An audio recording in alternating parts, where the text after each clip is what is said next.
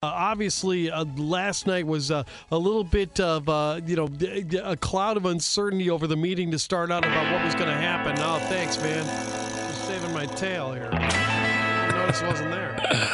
But we started out, with a cloud of uncertainty about what censure was going to look like, and it turned out that was nothing. It didn't come up at all. The big cloud came, and it wasn't from the south either. Yeah. It was well, maybe south of the budget trough, but wow, yeah. It was a 2+ hour meeting. I'm looking at it right now, about 2.5 hours. So, a lot of it was kind of unpacking financial reports from Budget Director McCarty. You also got City Water, Light, and Power providing a quarterly report.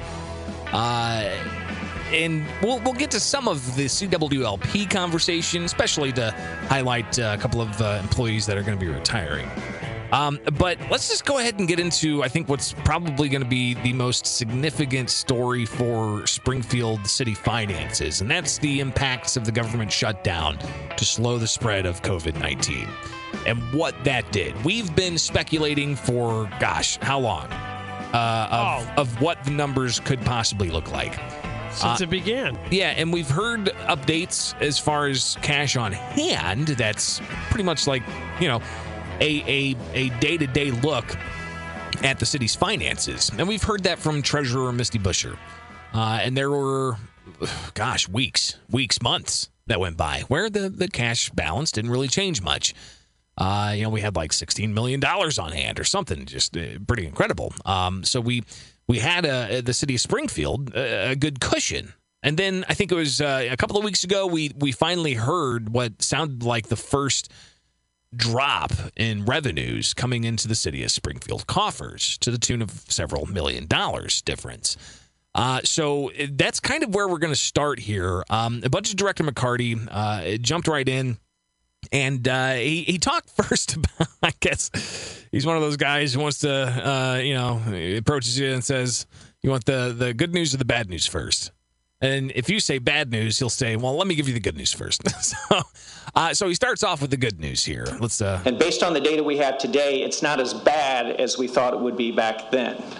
It's not good, as you'll see in a minute, but it's not as bad as what we thought it would be back then. Other good news, he said, going into this crisis, there was a lot of work done in the years prior and during the Langfelder administration to shore up costs as much as they could so that they could have enough cash on hand, because they knew something. I don't want to say they knew the pandemic was coming. Nobody knew the pandemic was coming. But they knew that economic conditions can change. And sometimes economic conditions can change a little. It's not that big of a deal. It's just kind of like, hey, it's too hot outside or whatever it may be. Or economic conditions can change from a banking crisis or a housing crisis or, whatever it might be, a hurricane, tornado, whatever it might be. Well, we had the pandemic come in, of course, and the government's response to it, which really led the loss of revenue.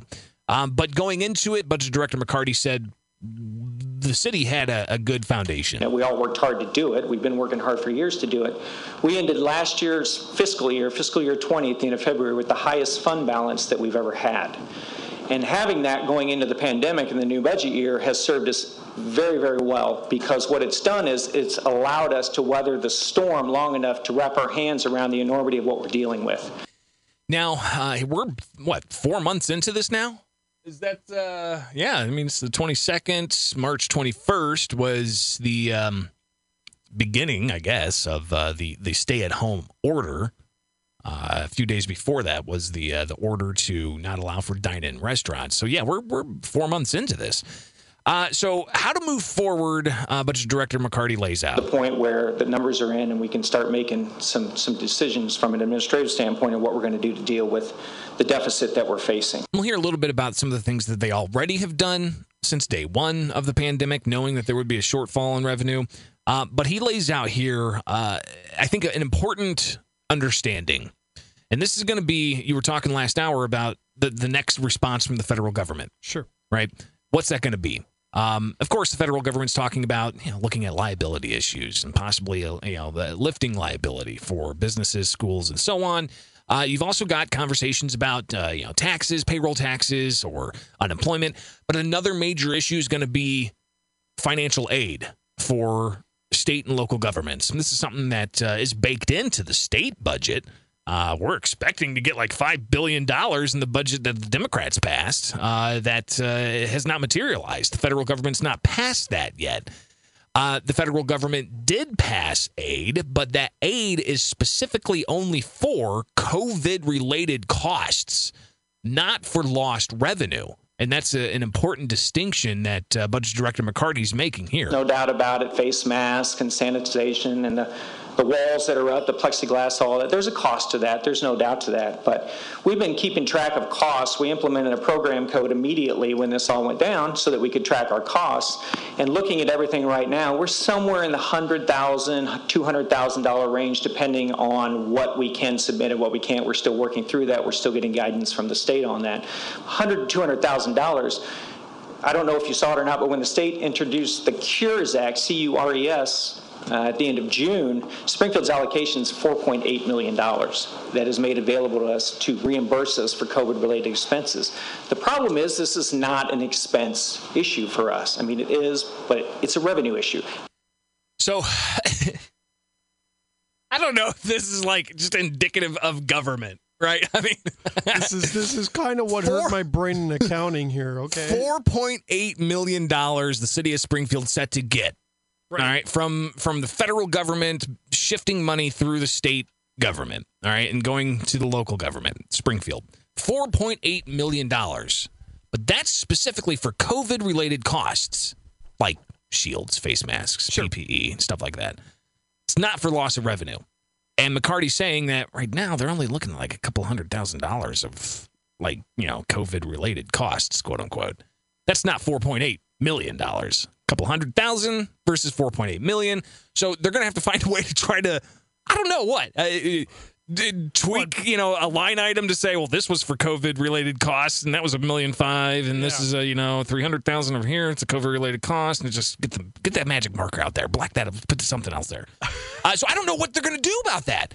Well, here's some other things of efforts to try to shore up costs elsewhere, and also we have yet to actually hear the numbers. How much lost revenue are we looking at? So stay tuned. It's all here coming up with the Council Roundup. My cousin Louie can fix your books for you. Make sure they're COVID there.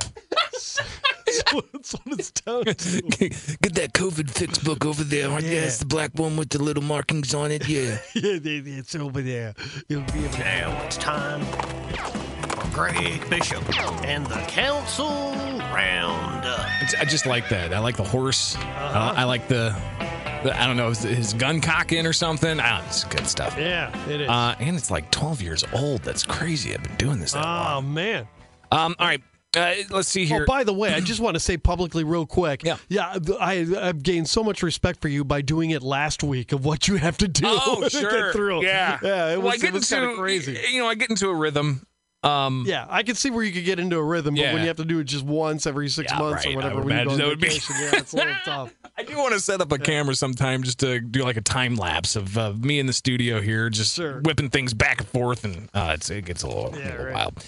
All right, so we're in the midst of hearing from Budget Director McCarty, and it's really going to dominate the Council Roundup because I think it's really important. These are numbers that are getting kind of scary, and the impacts on city services and taxpayers moving forward, it's going to be an issue. So how do we continue forward? How do we cover some of these costs, and what exactly is going on here? Here's the director just before we head to news. Economists are all over the board. Is it a V? Is it a U? Is it a W? In other words, a double dip, which is a possibility with what's going on right now because you see cases are spiking in a lot of places, and I guess even in Sangamon County. So what's the recovery going to look like? It's unclear. Depends on where you're at, too. I mean, we had states reopen, and they thought they were going to go gangbusters, but then they got more cases. So how's that going to impact on a national level? But really locally, what's the economic recovery going to look like moving forward? Are we going to have another shutdown imposed by the governor? Is the State House going to come back and do anything legislatively? What is going to happen? Still very much unclear. But one thing is clear is that the numbers that are being impacted here, are from sales tax revenues. We'll hear from the director more about that. And also, we'll get to the actual numbers. What are we talking about here? Just how impactful is the revenue shortfall going to be for the city of Springfield? Stay tuned. That's on the way. 741 on the news feed. The roundup continues, partner. So we're going to actually try to schedule Director McCarty tomorrow. Yeah. Get him on the air. He did say have Cousin Vinny give him a call. I don't think you and I's acting skills is going to make up the $10 million, but we tried. We did try. We tried. Yeah, we tried. All right, let's talk about what really is driving this, right? Because we're looking at getting ready to hear what the numbers are, the data, as Budget Director Bill McCarty lays out for the city of Springfield. And this is what the financial impact is to the city's coffers, the city's tax dollars that it gets from us buying things. And really, it's not the COVID-related costs that are impacting the city. It's the sales tax hit. Really, the issue, it's 45% of the corporate fund. And when you have something that's 45% of the corporate fund, that's the reason we waited this long, is we had to get those April numbers to see what we were dealing with. So, and we've talked about this before, there's a delay in getting those numbers from the state. The bottom line is a lot of this is based on the consumer and consumer behavior, and that is all over the board. Some people are staying in, continuing to stay in. Some people feel more freely to go out, whether or not we roll back to phase 3. There's just a ton of uncertainty. So there's a lot of uncertainty, especially as, the governor unilaterally has been changing things. And, we had 4 regions. Now there's 11, even though there was like 47 EMS regions. Or, sure. Is Chicago lumped in with Lake County, or is Sangamon County lumped in with Macon? No, we're not. McCarty found out exactly what you and I found out since April. The more we learn, the less we know. It's like it's the most ridiculous. It's pretty remarkable. It's pretty remarkable. All right, let's get to the data. That's what everybody's waiting for. What are the actual numbers here? What are we talking about? June and July, which is March and April, we were down somewhere around $800,000 to $900,000 on state sales tax, and then a little over $1 million, 1 to 1.1 on the city sales tax. When you combine all those together, that's the $2 million that I reported to you. $2 million from 2 months. That's how much is down from what was budgeted. Now, remember, they put the budget together before the pandemic hit. So they weren't anticipating this type of severe revenue. So a little bit more specifics here after, crunching those numbers and making some estimations moving forward. And then I pulled out travel, restaurants, and apparel. It's no secret that those categories have been hit very, very hard, and you can see that very well illustrated here in this graph. It's pretty clear that, you look at apparel, it dropped in next to zero because all the stores were closed in April, right here. And this is just the Springfield only, the in-store purchases, by the way, if I didn't say that. Travel, restaurants dropped about 50%. Looks like they're coming back a little bit, but they're still down for the year. Well, and then he talked about Scott Dahl, who we talked with before. We should probably get him back on the air here soon, too, to get an update. But, you got the lack of conventions being able to take place.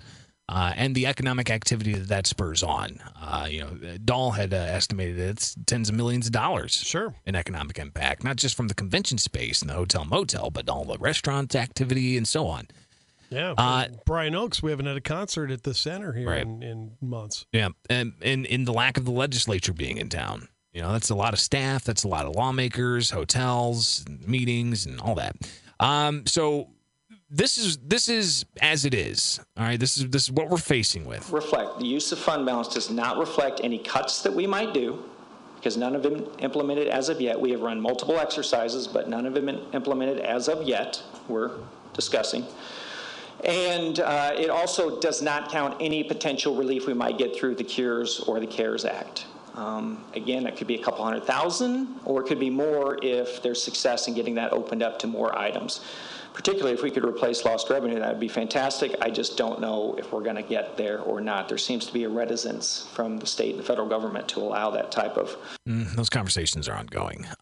So let's get to the numbers here. What are we looking at, Director? Got a couple of different scenarios he lays out. So scenario A, this is our best case scenario. We're looking at a $10.3 million revenue shortfall versus budget. It's the best case. That's the best case. Oh, wow. That's the best case scenario. 8 figures. $10 million shortfall from what was anticipated before the pandemic. Oh, boy. So what's involved in Scenario A? Scenario A does assume a vaccine. It assumes a vaccine in the month of October. Okay. All right. So that's the best case if there's a vaccine. All right. So what about some of the other? What about some of the other projections? Scenario B is like Scenario A, but does not assume a vaccine. So those numbers that you see in A kind of flow out all the way to the end of the fiscal year. If I had to guess, I would say Scenario B is probably the closest. But if we see another downturn or we see a rollback, you might be getting into the Scenario C category there. So 12.2 for B, 14.3 for C, 16.4 million for Scenario D in revenue shortfall. Whoa. Now, I'm one of those people who, when faced with very troubling and concerning things, I don't know if it's a defense mechanism, but I chuckle. I laugh.